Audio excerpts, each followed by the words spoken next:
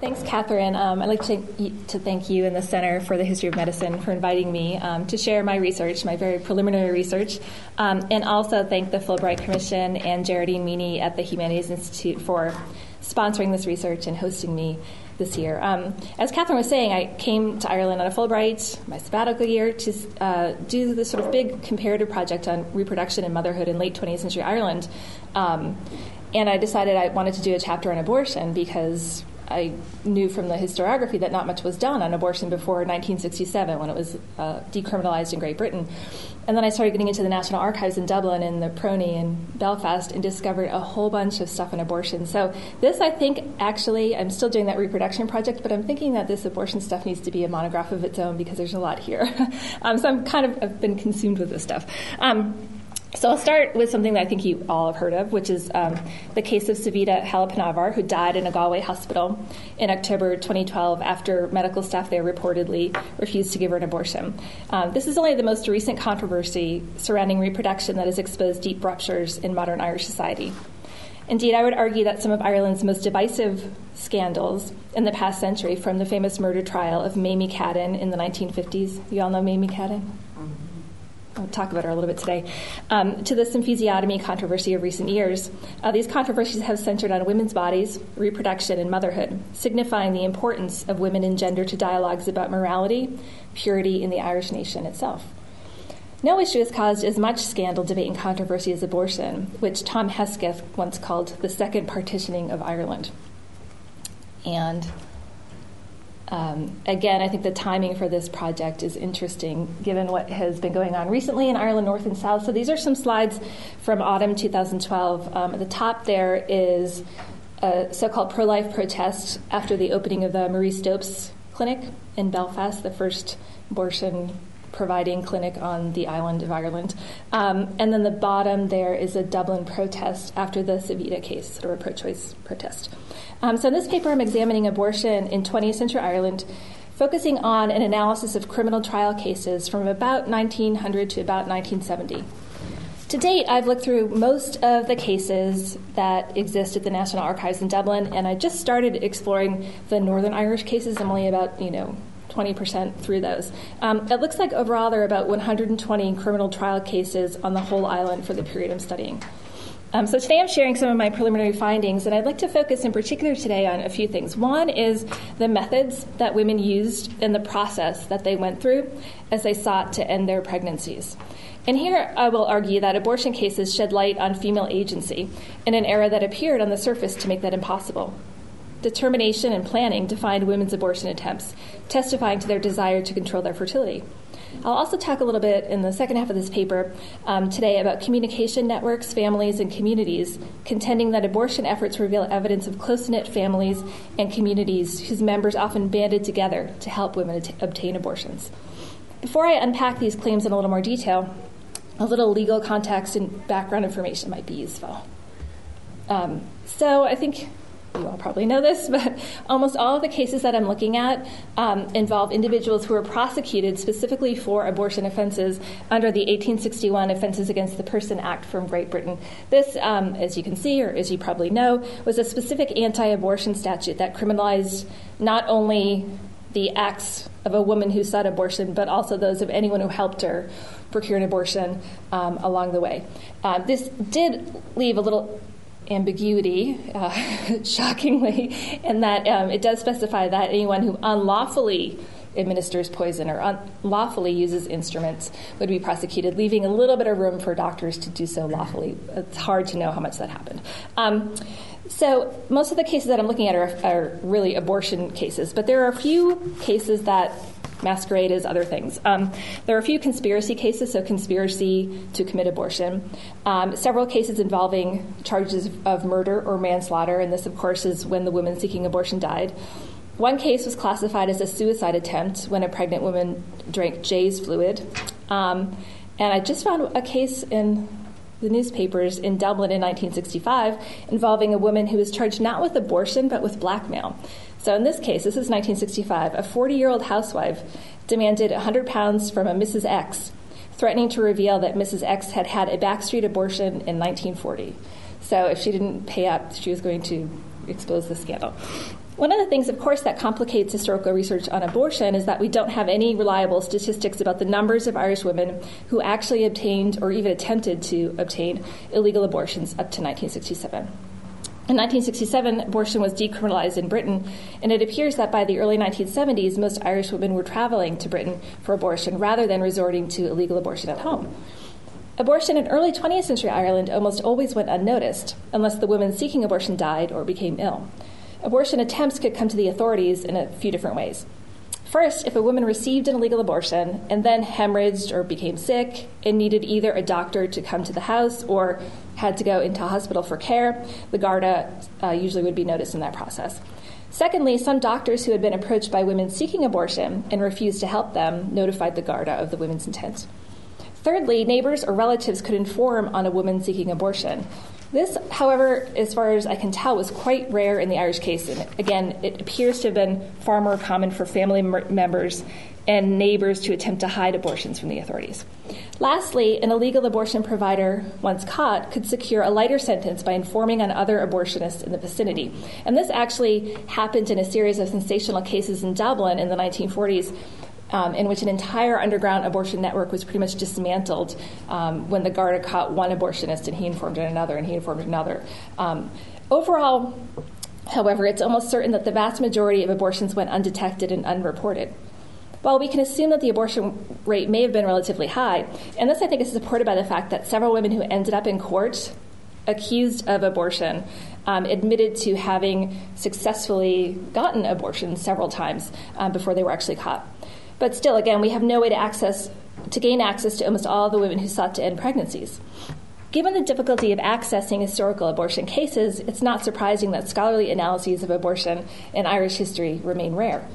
While there are several works that focus on Irish women who have traveled to mainland Britain to get abortions, as well as the legal abortion controversies of the 1980s and 90s, there are to date no scholarly monographs on illegal abortion in Ireland itself, and only a few articles that focus on abortion before the 1960s. And the historian who's done, I think, the most to shed light on this issue is Sandra McAvoy, who's done some great work illuminating some of the issues that women went through within the particular legal, political, and social framework of the Free State. So she limits herself to Free State years.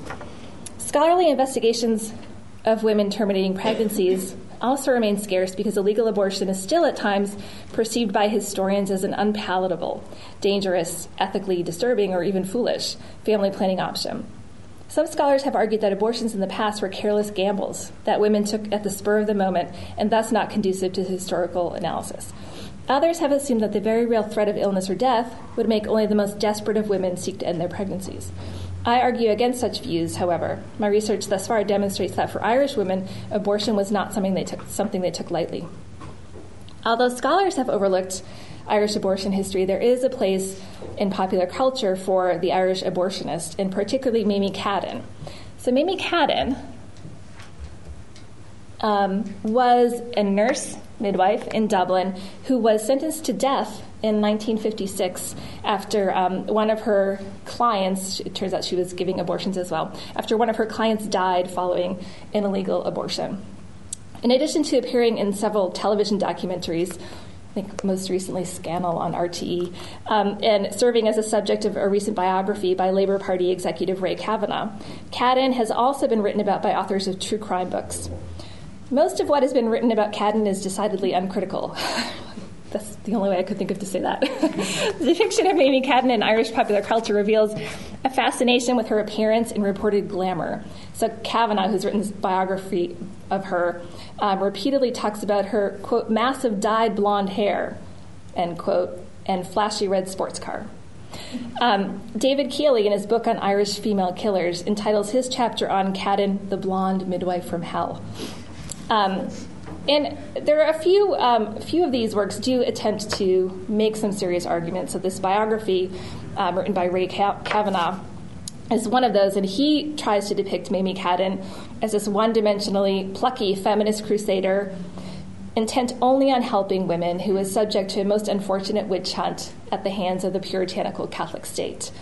On the other hand, you have someone like Dermot Ferreter, who's wrote a little bit about Mamie Cadden in his book, Occasions of Sin, and he sort of categorized her, almost dismissed her as a, quote, incompetent abortionist presiding over botched operations, end quote. These examples focusing on Mamie Cadden, I think, are important, and I wanted to bring them up because they demonstrate the ways in which authors construct this image of abortionists as either heroes or villains, right? In reality, of course, the lives of abortionists and their roles were far more complex and nuanced. But I think it's important to note that these examples I've cited above also reveal that almost all of the focus on abortion in modern Ireland before 1967 has centered on the abortion practitioner and not on the woman seeking abortion. The lack of research on those women who actually experienced abortion makes sense, given the lack of reliable statistics and the assumption, I think until recently, that abortion was extremely rare in Ireland. Because of the secrecy surrounding abortion, women generally only spoke about their abortion experiences publicly when required to do so in court. Their narratives of abortion are therefore reluctant and coerced. Just to give you an example, there's one case in 1944 when a woman named Carrie was called to testify in a trial against the man who helped her terminate her pregnancy, so he was the one on trial. And she proved very reluctant to discuss her reproductive history and was even hostile in court. When the prosecutor asked Carrie, quote, as a result of your associations with this man, did you find yourself in any particular condition at the end of November 1944? End quote. Carrie said nothing. He was met with utter silence. He tried again, and he said, do you understand my question? And again was met with silence. At that point, the judge stepped in, inquiring if Carrie had any difficulty in describing her condition. Reluctantly, finally, Carrie replied that she had, quote, missed a period, end quote. After Carrie continued to resist several more attempts to question her, the judge actually dismissed from the courtroom all of the young men who were not vital to the case so that the female witness would feel less embarrassed about discussing her body and fertility. That didn't work, by the way. As this case demonstrates, gaining access to women's honest words and thoughts through trial cases remains difficult. While Angus MacLaren argues that, quote, the great value of legal documentation is that it contains rare accounts of women and men forced to talk of interactions that would normally have been cloaked in silence, hidden from history, end quote. Alison May reminds us that we must remember that these records were often created in extreme situations and cannot be taken to reflect all of women's experiences. Indeed, the potential pitfalls of using criminal court records to illuminate women's private and particularly sexual lives have been discussed in some detail by historians of both early modern and modern Europe. Nonetheless, I would argue, abortion trial records tell complex and complicated stories, and when read closely, they do indeed shed new light on women's reproductive experiences, and particularly on their decision-making processes. So if we attempt to construct a picture of the so-called typical Irish woman who hoped to end her pregnancy, it's actually nearly impossible to do this. The reality is that women from all different walks of life attempted abortion. Helen O., who died in 1956 after receiving an abortion from Mamie Cadden, was a 34-year-old married mother of 6. 20-year-old Irene A., in contrast, was an unmarried student who had a self-induced abortion in 1965.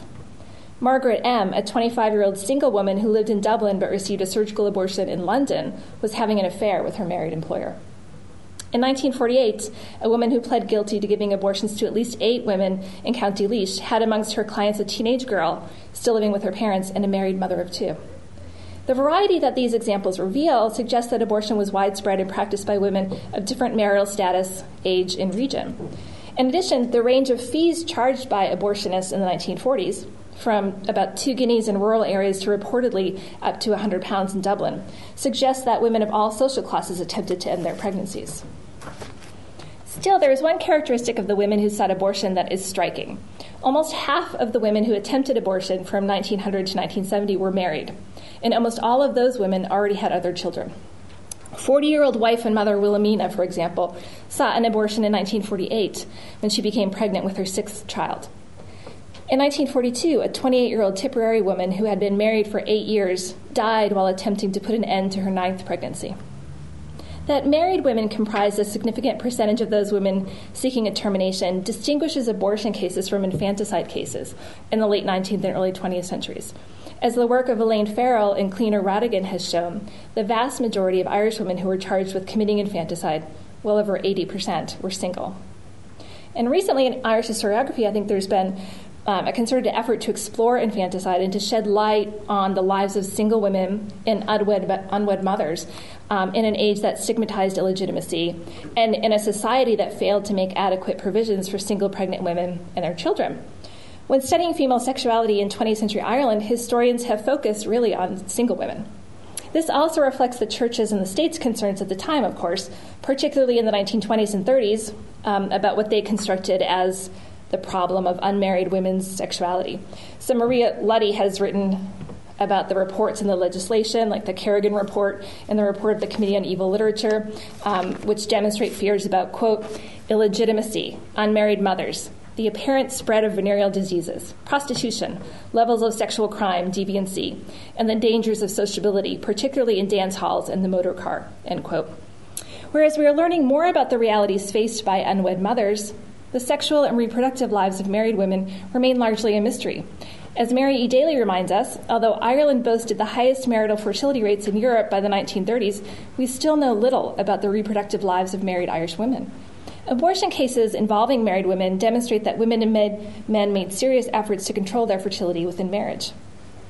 And just as a little aside, I'm thinking about why married women, so I think there's this pattern developing in which married women tend to seek abortion and single women tend to prefer infanticide. It's a little shaky because I'm not done with the research yet. But it seems to me that the reasons for that are pretty clear. Single women, I think, had fewer options than married women. So most single women, many of whom were in service, lacked not only the financial resources for an abortion, but also, in some cases, committed partners, access to abortion networks, which we'll talk a little bit about later, and I think importantly, the time that abortion required. So seeking an abortion involved a carefully thought out plan, significant preparation, and again, time. In the case of a surgical abortion, usually at least 2 or 3 and as many as 4 or 5 visits to a practitioner were necessary. And ending a pregnancy through abortion not only entailed several visits to abortion trials, but in most of the cases, previous attempts to induce miscarriage privately, and sometimes even travel across Ireland or abroad. So we have a few cases in which Irish women attempted to get an abortion in Ireland, in Dublin, and when that failed, they then traveled to London to terminate pregnancies. So what was this process of attempting to terminate a pregnancy like in early 20th century Ireland? When an Irish woman took steps to control her fertility, our sort of image of this backstreet surgical abortion was never her first choice, or almost never her first choice.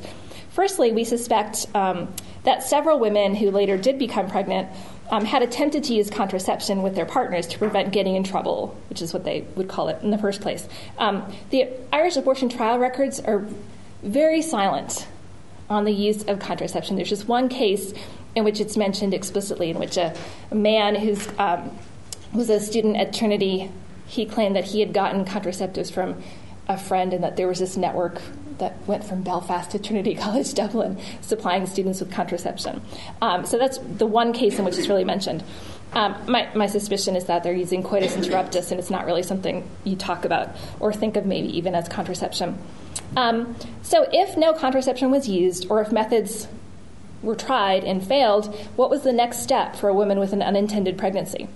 In almost all of the cases that ended up in court, a self-induced miscarriage, sometimes alone and sometimes with the knowledge or support of relatives or friends, was attempted.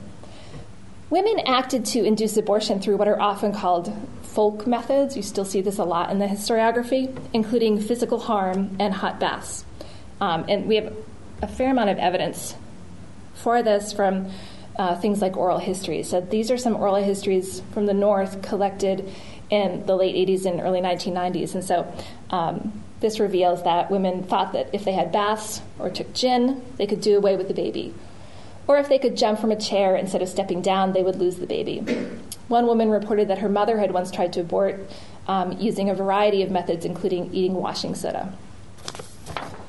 These methods certainly were not novel in the 20th century. In fact, evidence in folklore, in oral traditions that has been studied by Ann O'Connor reveal that external means such as beatings, vigorous physical exertions, jumping, running, carrying heavy loads, had been used for generations in Ireland.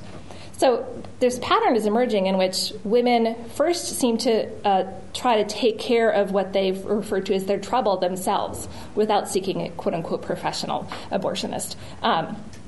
And here is a case from 1950, a Dublin case, Sheila D., who later was tried for a surgical abortion. But she said first she had tried several things, gin and hot baths, and then she said her lover told her to try very high jumps, that sometimes high jumps worked as well. By the way, those things tended not to work. High jumps and gin and hot baths. So these physical harm methods, it's almost impossible to know, but we have plenty of evidence that they didn't work because women then took steps to do other things to terminate pregnancy. So again, there's this pattern. You have physical harm and folk methods, and when that doesn't work, women turn to drugs and poisons. And again, here, most women tried to induce miscarriage without quote-unquote professional help. They would swallow readily available items, including Epsom salts, disinfectives, Letol, Jay's fluid, and laxatives. Women also attempted to gain access to what were known as traditional abortifacients, including quinine, pennyroyal, and ergot. Usually, they would try to do this through chemists. So there's a fascinating project to be written on chemists and abortion, and we'll see if I get to that in my research. And so what we see is that women would try physical harm methods, drugs, and then move on to surgical abortion if those didn't work. So in almost all the cases I've looked at, women are making multiple attempts to induce miscarriage.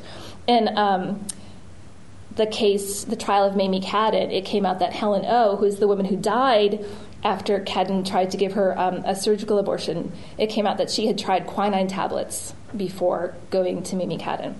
And similarly, in a 1937 case, a woman tried miscarriage by quinine, didn't work, and she went to visit William Coleman, who was it's a very interesting case of an abortionist in Dublin in the 1940s. Has anyone heard of him? William Coleman. He was an electrician who decided to set up an illegal abortion practice and even bought an X-ray machine to help him out. He's the one who brings down this whole network. When he's caught, he sort of tells everyone else. In 1932, a Donegal woman was brought up on charges after she attempted miscarriage by taking, quote, 6 pills, the nature of which is unknown, 2 Beecham's pills, and a bottle of castor oil, end quote. And this tells us that women are also trying to sometimes combine different methods. So this abortifacient use has a long history in Ireland and elsewhere, of course. And there's plenty of evidence for the 19th century that suggests that it wasn't so uncommon in Ireland. There's a case from a Monaghan coroner's book in 1962 discussing the death of Rose, who was a domestic servant, and she consumed large amounts of savin or juniper to induce miscarriage and died. And this is an interesting case because according to the coroner's remarks, Rose's sister admitted that Rose had taken drugs to end a pregnancy 6 years earlier and had been successful in that attempt.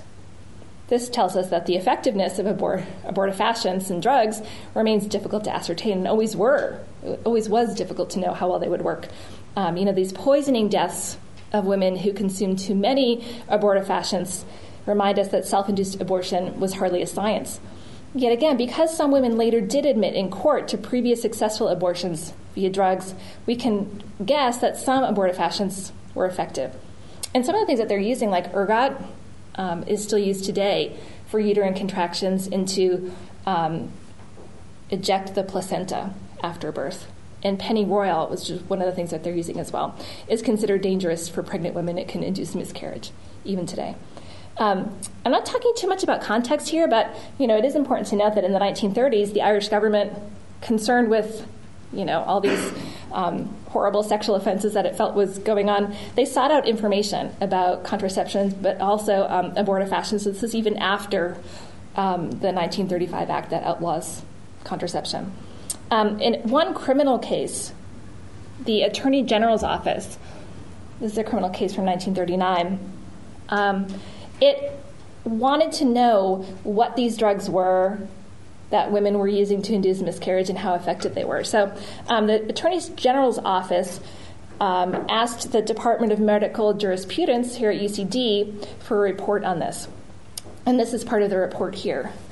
This report claimed that ergot had a general effect in the body, and then a special effect on the uterus, which it may induce to abort when given in large doses, and then admitted that the fatal dose is unknown and variable. Quinine, something else that was really popular, it said tends to paralyze the heart, producing a slow, weak pulse and finally heart failure. And savin, or juniper oil, has no direct effect on the uterus, but abortion may be produced by the shock of its poisonous effects. What is clear in almost all of the medical reports at the time is that doctors themselves didn't quite know what the effects of most supposed abortion drugs may have been. Like women, they knew that a certain amount of drugs could be effective, but also could be deadly. And there's a lot going on with doctors in this. I'm not talking about them in this paper either, but they seem to be depict themselves as very clueless about all these things going on. So when a woman is admitted to, Hollis Street Hospital, suffering a miscarriage, they claim that they never, ever can tell when someone has induced miscarriage or when it's natural. So they kind of absolve themselves of responsibility.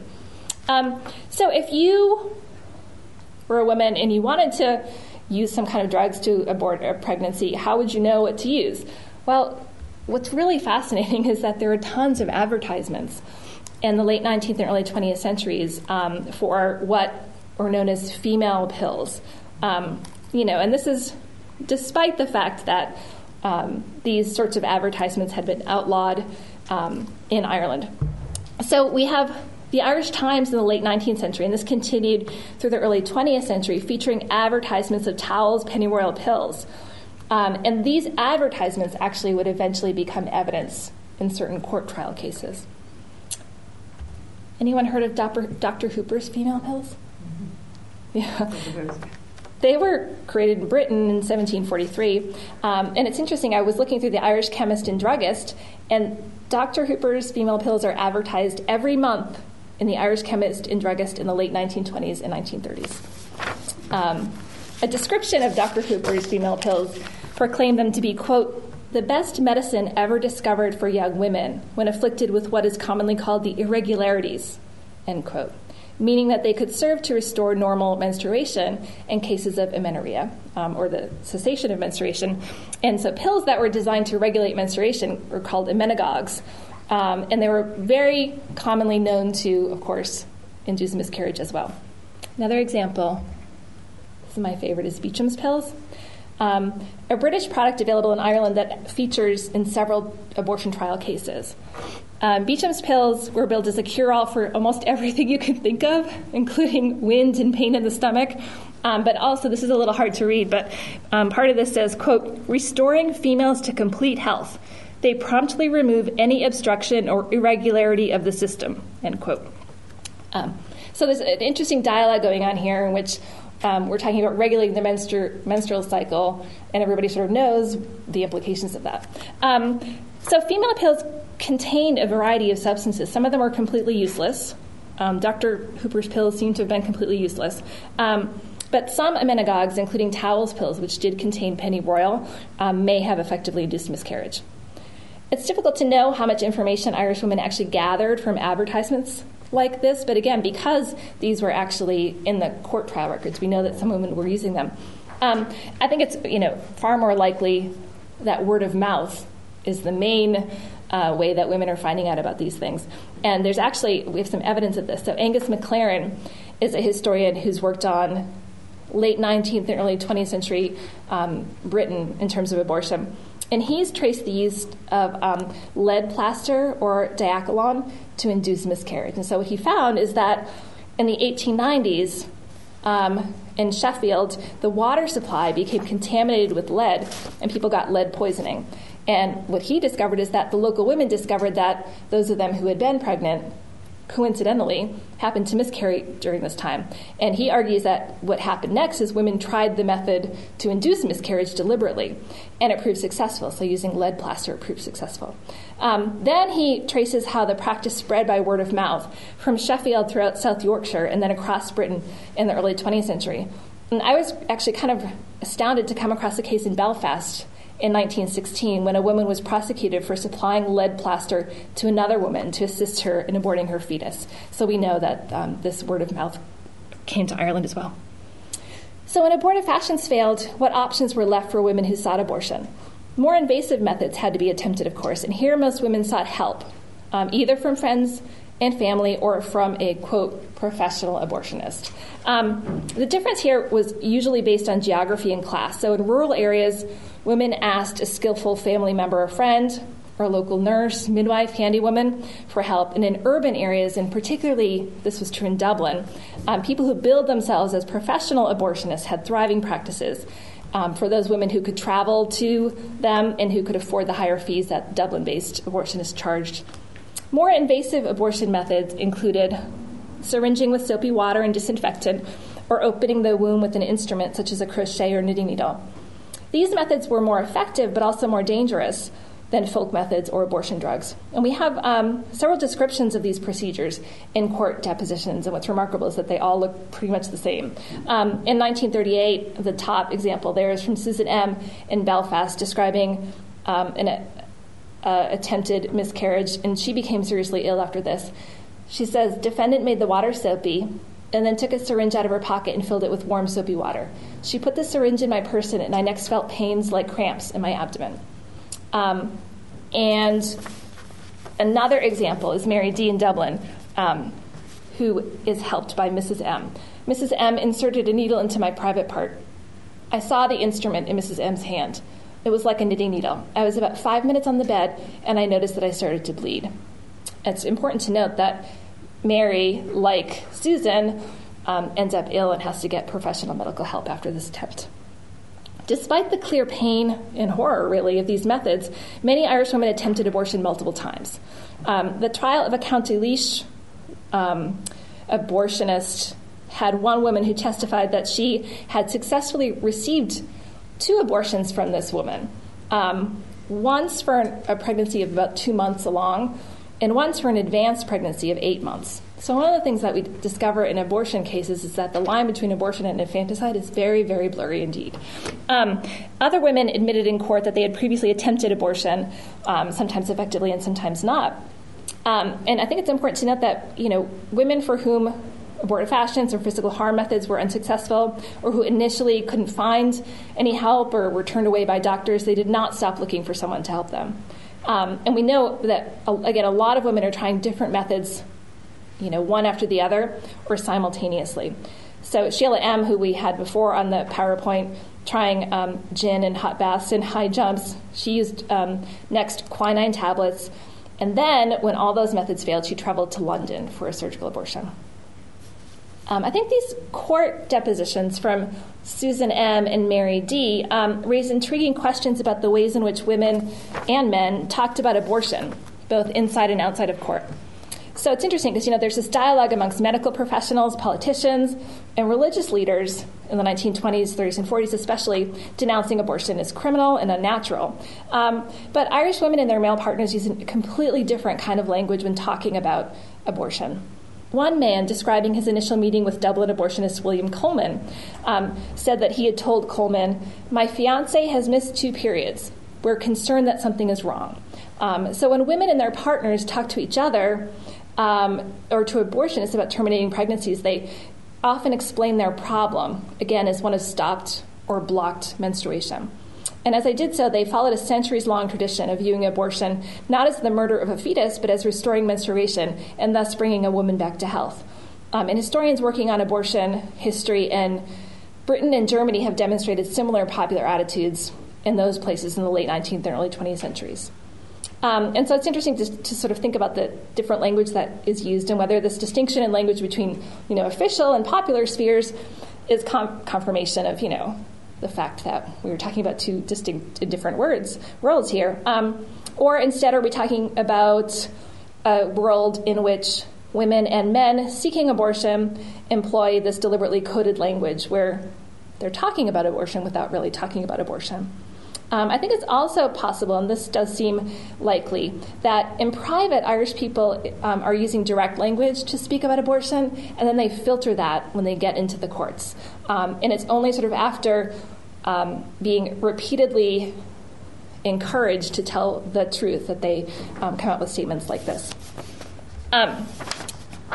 One thing that I've just started discovering is that there are sources that were produced outside of court that we can look at as well. And so there's actually a series of letters in some of these abortion trial cases that end up as evidence in the trial case. And so what happens is it seems as though, it's not only word-of-mouth communications, but also communications through the post or sometimes messages that are hand-delivered. And so we have some examples of the type of language that was used when women described their abortions outside of the courtroom and thus, far away from official eyes. So this particular letter is a 1944 example of a woman, Carmel, who got an abortion. She was a single woman who had been seeing this man, Dennis, for a few weeks. They did not have a serious relationship. She got pregnant. She asks him to help her arrange an illegal abortion. And this is one of the letters that she writes to him. Dear Dennis, as I have been feeling desperately ill all week, I have been wondering whether it would be possible to get the operation done next Sunday afternoon. I have had to knock off work 3 times this week, and of course there are questions being asked. I have been taking very strong doses of ergot, and this has left me very weak, as I was warned it would do. And standing for 8 hours a day doesn't improve matters. Then she says, please don't think I'm complaining. After all, I haven't done so up to now, but frankly, I'm in dread of losing this job. Anyhow, I will keep the appointment on Sunday morning at 11 for an x-ray. I'll fall in with any suggestion you make. Carmel goes and gets a surgical abortion, and then she ends up in the Hollis Street Hospital as an emergency case. So she writes another letter to Dennis a few months later. And in this one she says, Dear Dennis, you will be relieved, I'm sure, to know that everything is successfully over with no apparent ill effects. I ended up as an emergency case in Hollis Street Hospital! ! These last 4 months have been like a horrible nightmare. I cannot tell you how relieved and happy I am to know that the worry and sickness is at an end. The operations were naturally painful and a terrific nervous strain. However, that was my side of it, and I would like to think I faced up to it as decently as you did to yours. Very many thanks for your help, Dennis. Good luck and good wishes, Carmel. So she's very gracious here. And it's very interesting when she says, that was my side of it, and I would like to think I faced up to it. We see this in almost all the correspondence, that women sort of see terminating a pregnancy as their responsibility. And the man, the partner in some cases might have a financial responsibility to help her out, but she sort of sees that as her responsibility to get the abortion. And there's another case, and this is the latest case I've found chronologically. It's from 1968 in Belfast. And this is the case of a Belfast woman who's charged with manslaughter. Her name's Alice. And she's charged with manslaughter when she attempts to give an abortion to an acquaintance, and this woman dies. And the woman who dies is Margaret S. So the woman who wanted an abortion, Margaret, had many children and was desperate not to bear another child at what she thought was the very advanced age of 40. And so she knew this woman, Alice, who helped her out with certain things like buying shoes for her children. And so this woman, Alice, may have been a handy woman or maybe even a retired midwife. And so Margaret contacts Alice through letters that she writes, and then she has her 13-year-old daughter hand-deliver to Alice. And so in her first letter to Alice, Margaret, it's really interesting, she doesn't reference abortion directly. She uses this more veiled language. So she says, I'm wondering when I can come up and see you, as I am still the same and am worried sick. So obviously Alice knows that she's pregnant. I was going to come up today, but I didn't know if you would be in or not. I am writing this so as Irene doesn't know anything. Irene is her other daughter. And then she sort of says, I owe you money for shoes that you got for me. Please write me back so I know when I could come up and basically get this taken care of. And so Margaret keeps writing to Alice because it seems like they are not able to meet up, and her letters get a little bit more desperate. And so this is her third letter. Dear Alice, please try and make it down as soon as possible. So now Alice is going to go to Margaret, not the other way around. Things are bad. I am gone 3 months now, and I am getting desperate. I need your help. After all, you have already got some money for me, and I haven't very much at the moment.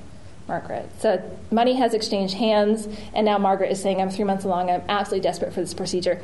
And again, unfortunately, she ends up dying. And Alice ends up going to trial. Significantly, and I don't have time to talk about this today, but almost all those people who were accused of abortion were found not guilty, especially in the North. And I'm not quite sure why this is, but even when there's direct evidence like these letters and Alice admits in court, yes, I did this, I'm so sorry, she's found not guilty. I'm not quite sure what to make of that. Maybe you can help me out with that. So I think that sources like this are starting to paint a picture of the communication networks that women seeking abortion may have had access to. And they also tell us that most Irish women who attempted abortions did not do so in isolation. And again, this is maybe something that distinguishes abortion from infanticide. Court cases affirm that abortion attempts were discussed in families and communities, and that women often sought help, not only from partners, but also parents, relatives, and neighbors. So in one 1940 case, an 18-year-old woman, Nell, turned to her grandmother when she became pregnant. So she went to her grandmother and said, I'm in trouble. Nell's grandmother, in turn, told Nell's mother. It's an interesting way to tell your mother, right, through your grandmother. Nell's mother finds out that Nell is in trouble, and Nell's mother's name was Mary. So Mary goes to her two best friends, her two female best friends, Margaret and Emily, and says, this is the situation. My 18-year-old single daughter is pregnant. She's about 4 months along at that point. And the three women, Mary, who's Nell's mother, and her two best friends, Margaret and Emily, they attempt an abortion on Nell by a soap and water syringe in Nell's home on her kitchen floor. The procedure went horribly wrong, and Nell died. And as she lay dying, likely from an embolism, the women who attempted the abortion immediately sort of sought help from other people. So Nell's mother seeks help from her friends, and when things start to go wrong, those friends literally run down the street and knock on the door of a retired maternity nurse who lives 2 doors down. And then their maternity nurse says, go get this other woman who lives 5 streets away. And then that other woman, who's also a nurse, comes, and then that woman says, get the doctor. The doctor comes, and the doctor says, call the guards. And so that's usually how these cases were reported. So I think it's interesting in this particular case that when women called on familial and community networks for help when faced with an unwanted pregnancy, these networks were almost exclusively female. And this is something I'm hoping to explore as I continue with this project. To what extent do abortion trial cases open a window into what we might call women's worlds? And so far, I think it's a very complicated picture. My research is suggesting that for most single women, if they are seeking abortion, they usually need the support of their male partners. So single women tend not to enter into these female traditional health networks. So we see single women seeking help from partners, but married women tend to seek out the assistance of other women. There's also an urban-rural divide here. So in Dublin, again, a number of so-called professional abortionists are set up and they're known. So many women tend to visit them instead of asking friends or neighbors to help. Outside of Dublin, however, women almost exclusively call on these local networks, and these are almost always comprised of other women. William de Blakehourt, who has worked on abortion in the Netherlands, reminds us that the focus on speaking and acting individuals on abortion practices has hardly been applied in historical abortion studies. Yet read carefully, the available sources on abortion in 20th century Ireland shed light on women as speaking and acting individuals, as well as on the realities of abortion itself. So we know again that illegal abortion on Irish soil appears to have declined rapidly with the 1967 legislation of abortion, legalization of abortion in the UK outside of Northern Ireland. And this, combined with relatively easy and inexpensive travel methods, allowed Irish women to seek assistance in Britain. According to Maeve Ruin, who wrote in 2000, approximately 20 Irish women every day went to Britain seeking an abortion. Between 1980 and 2000, at least 80,000 Irish women had abortions in the UK. And of course, this is only the women who gave Irish addresses, so the number is higher. So again, there's been a fair amount of research on the numbers of Irish women who have attempted abortions since 1967. And I think although Irish abortion history and abortion history in general is often viewed as one with a history with many turning points and transformations, abortifacient use, backstreet abortion, travel to Britain, I would argue that for the women involved, the main narrative of abortion is one of continuity.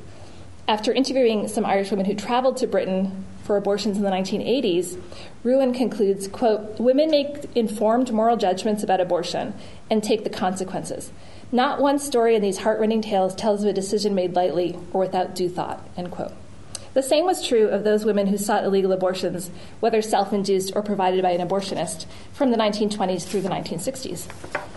This story of continuity, or even coming full circle, I guess, I think becomes more interesting when we recognize that recently the availability of herbs and pills on the internet has resulted into what we call a return to more quote-unquote traditional abortion practices.